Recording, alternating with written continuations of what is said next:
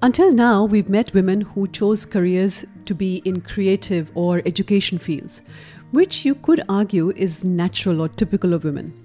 But today, we meet a woman who chose to do a business degree. How did she fare in her relationship with money? Was it different to other women's? Let's find out. Hi, I'm Hansi, and in this show, we are trying to explore our relationship with money, especially women's, whom we call Lakshmi. We talk with women from all walks of life, asking them about who shaped their relationship with money. What were their deep-seated beliefs? How were they formed? How has it evolved? And how it affects their relationship with other people around them today. I present to you Lakshmi and me.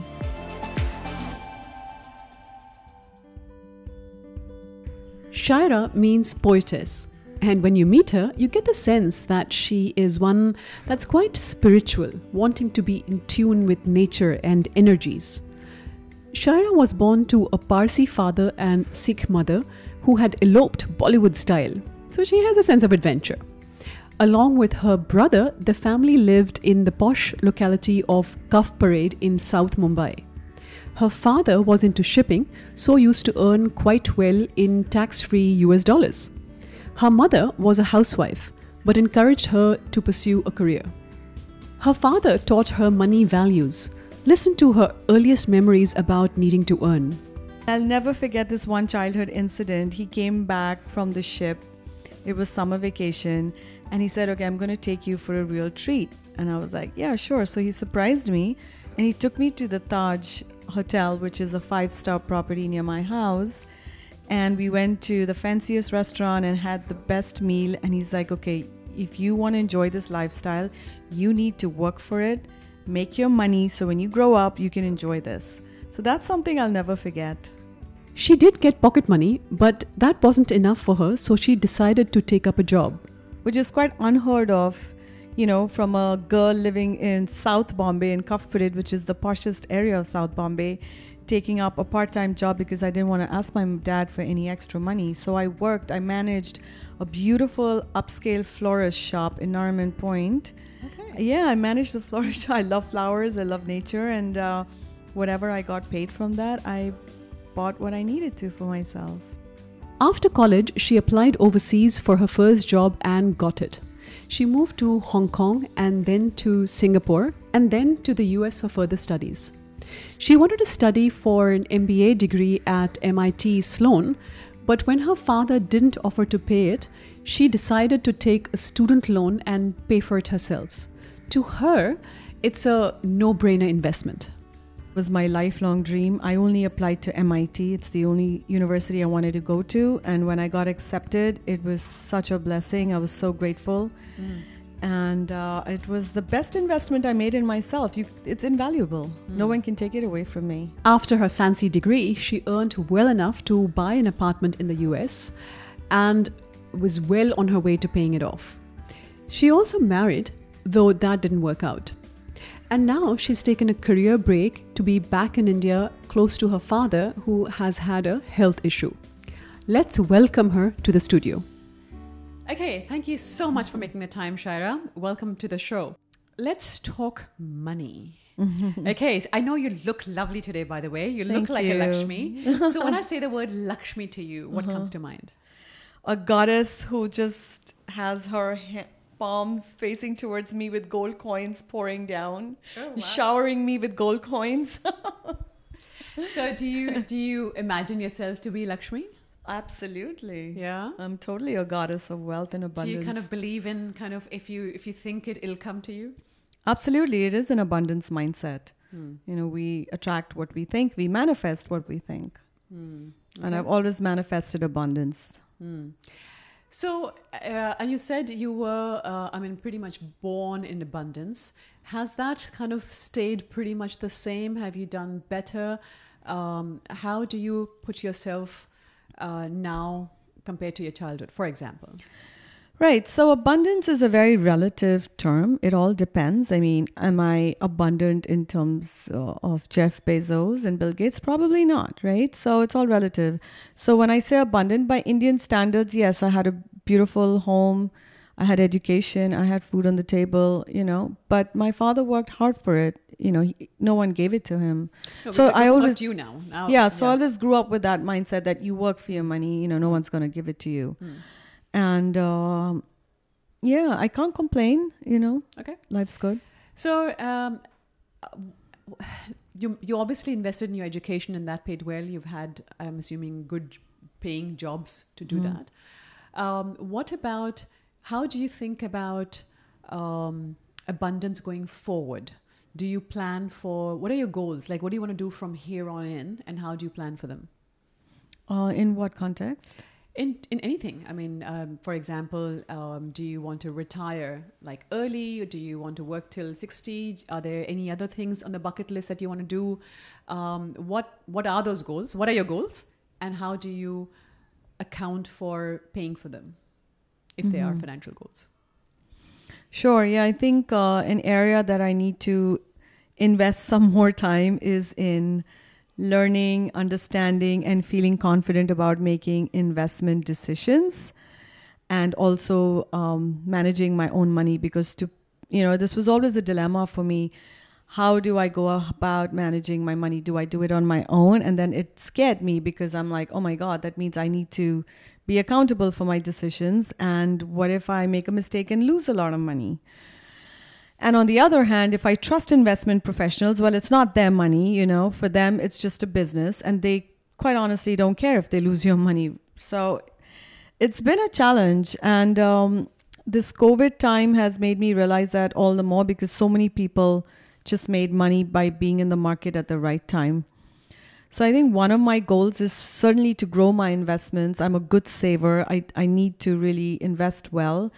And I think the more educated I am, the more confident I'll be about making investment decisions. And I look at money, for me, money is not about power. It's more about giving me the freedom, because I realize that my time on this planet is limited. I'm going to die one day, and I'm not going to be able to take any of it with me.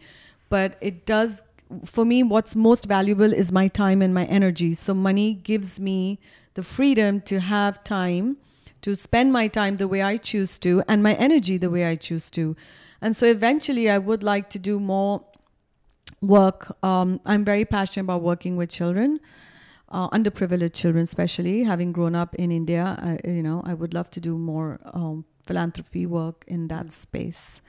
Okay. And yeah. So there's a few things you said that I want to just dive a little bit deeper, if you let me. So you said, for example, trusting financial advisors, or not trusting them. Where do you think that comes from? Was there an incident that you've seen with your family or friends or something that made you not trust them? And why do you say that? Yeah, I lived in the US in 2008, 2009 when the financial crisis broke out. And I realized how lax the financial system is in terms of financial regulations to protect the retail investor. It's always the big corporates that make the big money. And a lot of really hardworking Americans who saved all their retirement money in a 401k, etc., they got wiped out. And the government didn't do anything to step up for it, And however, they bailed out AIG, they bailed out all the car companies, and it was just horrible. It's like, capitalism to the worst degree. I love capitalism, nothing wrong with it. However, there has to be a time where the hardworking American needs to be protected for what they saved their whole lives. And Americans don't even get enough vacation, forget about anything else. So that was really hit close to home, and they don't even have a chance to earn it because they're retired. How are they going to make up for it? So, yeah. But you went to a very, Ivy League college, as you said. So did you not learn about investments there? Not in my core subjects. Finance was one of our core subjects, but not investments. It may have been an elective, but not a core subject, no. So a lot of people assume that finance and investments are the same thing. When you say finance, was that corporate finance? That's corporate finance, yes. Right, okay. So even for someone who is well educated, well traveled like yourself, they didn't teach you investments. That's surprising. Okay. And also that fact. They should really teach us in school. Yes, they should. Yes. So looking back throughout your life, what have people told you about investments? So where do you invest? Okay, so let's cut to the chase. Where do you invest? I'm assuming growing up, was it more about bank deposits and things like that? But where have you, throughout your years, where have you invested? Yeah, mostly bank deposits. I'm sitting on cash, which I'm always like, should I enter the market now? Who should I trust? How should I go about it? Definitely in some equity, some mutual funds, the usual. So you have some. Yeah. So you have all of these. Yeah. So who put you in there? It's my company 401ks and things of that nature. And I invested some on my own. Okay. So when you say you're not confident, why do you even say that? Then if you have some of these investments, obviously you've jumped in. What is it that makes you not feel confident? I just find like the markets can be so speculative.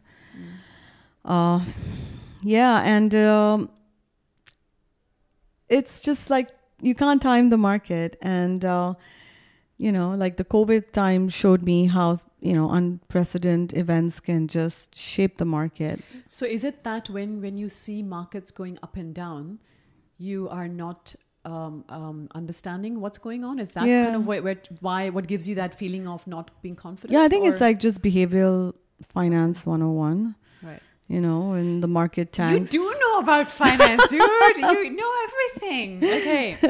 Okay. So here, this in itself is a big insight. And this is what I've been telling women all along, okay? Right.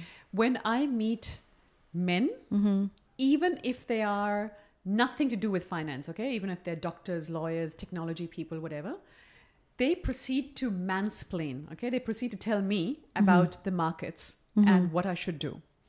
When I meet women, they tell me, oh, you must be good with numbers, and I don't understand anything. Right now, I'm sitting here and looking at this well-educated, well-traveled, you know stuff. And yet you said you're not confident. What do you think you attribute this to? This is what we're trying to get to the bottom of. I just don't like losing. Okay, and you said something earlier that I didn't pick up on. You said if you make a mistake, then who is going to give you a hard time, even if you make a mistake with your own money? Right. Who cares? Well, that's why I never went into the finance professional. If I had become a finance professional after my MBA from MIT, I could be making millions of dollars, but I can't sleep at night knowing that, I'm managing someone else's money and tomorrow morning the market goes down and my clients have lost their money. I just couldn't live with that. So I was like, I can't do it. That, I'm sure if you had become a fund manager, you would have trained for it. Okay. So, all of us spend time doing this. But just managing your own money. Okay. So let me ask another question. Have you dealt with investment professionals from the industry? You have? Yes, right, I have. Yes. Okay. So give us an example of where they did something or didn't do something that made you feel less confident. Have you ever been talked down to, or have you not been given information, or have you been taken for a ride? Has any of these things happened?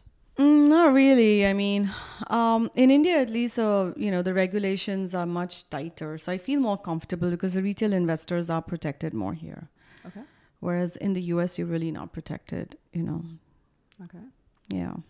But again, why do you feel so not trusting of the industry, apart from the global financial crisis? Or is that it? It's also so speculative, right? And there are a lot of unforeseen events. And every 10 years they say, the market's going to crash. So I've been waiting for it to crash. And it's just been going up and up and up. And now they're like, it's going to happen now. And I'm like, okay, I'll wait. It's just, I just find it like a big game. So have you ever come across advice that says that you can't time the market, so you should it's time in the market, and you should just invest and put it in your bottom drawer and forget about it? Have you been told that? Right, yes. And why do you not believe it? Someone me by any chance? Yeah, so okay, so this is again an interesting question. Yeah. Sometimes I think we want to believe that there's something more to it. It's like in medicine as well, right? We Right. want to have the complicated solutions, and sometimes we just don't trust people when they give us very simple solutions, Right. because the richest people in the world have obviously done something more, right? Right. Is that, do you think, a factor? I don't know, I'm asking. It's a good question. Yeah, I probably just haven't put enough time and energy in this space too, and I am working on it. Okay, so next question. How much time and energy are you willing to put in? So say, for example, I say to you, I have a whole bunch of videos to give you. Mm-hmm. How much time how much time are you willing to put in? So I am very passionate when I put my mind to it, and I will dive deep. So I will put in as much as time I need to really get confident on and study the subject. And would you like reading and watching videos, or would you rather have someone personally explain it to you? I like both because both have merit, you know. I recently bought this book called The Psychology of Money. It's sitting... Morgan Housel. Yes. Yay, we'll tag him. Yeah, Okay. yeah. I actually heard him. Yeah. Yeah, he spoke, I think, in September when he was just launching his book. And, you know, his philosophy is so simple. He just says, I park my money in ETFs with Vanguard. That's it.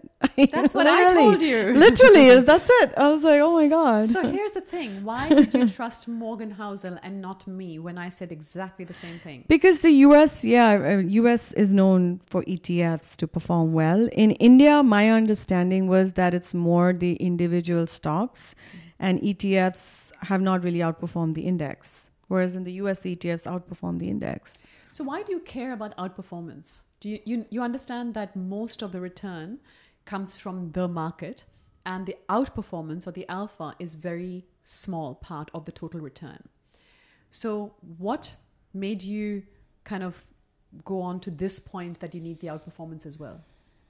Well, because the whole idea is to outperform the index, right? Is it? Yeah. That's what I'm asking you. So, okay. Yeah, I believe the alpha is the whole point of it. No, it's not. No? No, it's the beta. It's the beta. Ah, we are going to have a lesson after this. Yes.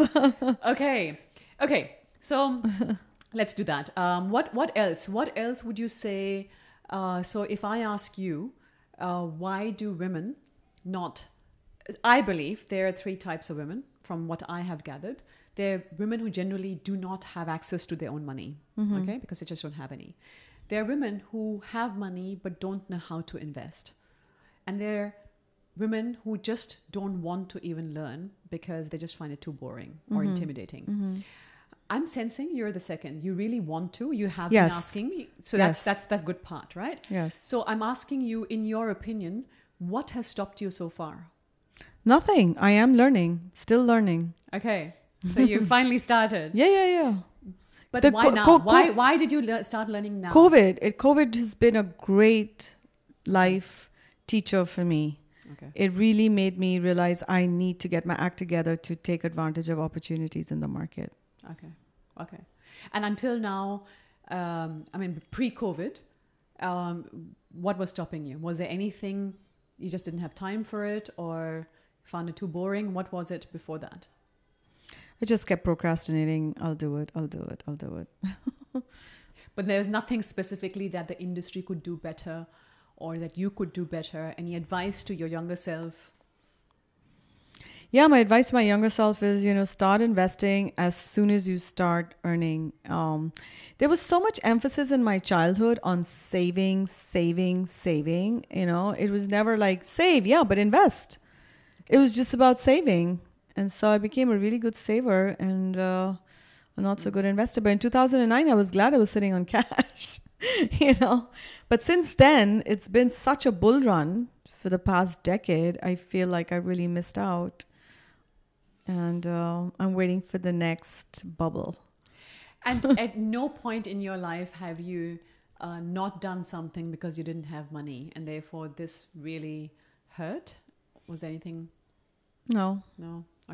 Okay. So just a matter of making more money your money working harder for you. Yeah, I want my money to work harder for me, for sure. Okay. And parting advice to other women. What would you say to other women who are in a similar position to you, who just are procrastinating and just not getting on with learning? What would you say? Yeah, I would say definitely saving is good advice, but the sooner you start investing and just learn from your mistakes earlier on, because you have time on your side, the better. And always take an active interest in your own money. Don't leave it to either the men in the family or to the very male-dominated financial investors, because at the end of the day, it's your money. So make sure that you're educated, and it's okay to make mistakes. You keep learning. Even the best financial investors make mistakes. Everybody does. Warren Buffett makes mistakes. Who doesn't? So just to be kind to yourself and just do the best you can. And on that note, you look like a Lakshmi. May Lakshmi be with you. I feel like a Lakshmi. Yeah, that's it. A lot that's of the abundance. spirit. Yes. Lots of abundance. Thank you very much. Thank you. Pleasure. Let's see what we can learn from Shaira's story.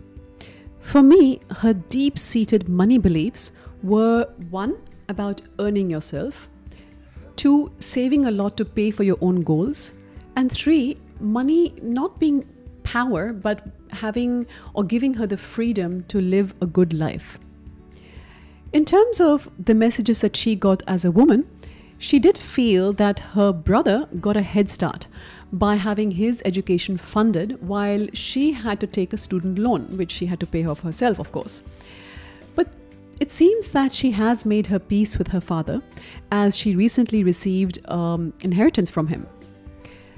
Now, when it comes to her career choice, even though she studied business, or maybe because of it, she's quite aware of the role that the finance industry had in the 2008 crash. That has led her to be a bit anxious about market volatility and also a bit not trusting about financial advisors. This is normal. We all are influenced by the economic environment of our times. In her case, it has led her to stay out of the market during the past decade, though her pension money, called 401k in the US, would have benefited from the market, the bull market, the last 10 years. Now note that the 401k plan in the US is more like the Indian national pension system rather than the EPF, in that it allows you to choose your asset allocation. Now that she's looking to invest her inheritance, she is spending a bit of time in talking to friends and professional advisors, but she is still unsure of whom to trust. And that book that she mentioned that she was reading, that about psychology of money, she has yet to finish it. Again, this is not uncommon. We all procrastinate about things that we consider too hard. If only someone helped to break up the hard thing into simpler steps. Maybe I should send her to my website. I also gave her an investor personality quiz to understand what emotional and thinking biases that she might have, as well as a risk tolerance questionnaire that all financial advisors have to complete. We will discuss the results of these when we have a good sample size so we can discuss the differences. So, summing up, our relationship with money is quite complex. We have deep-seated money beliefs from our childhood. We are influenced by major economic events of our lives. And we also have personality traits that affect our behaviors. This is why I think we should talk about money more openly. I would love to hear from you. What money beliefs did you grow up with? What makes you anxious? What do you procrastinate about? You can send a voice message on Anchor or through WhatsApp on our Facebook page. If you know someone we should feature in this show, please let us know. We will see you in the next episode. Until then, this is Hansi, and we were talking Lakshmi and me.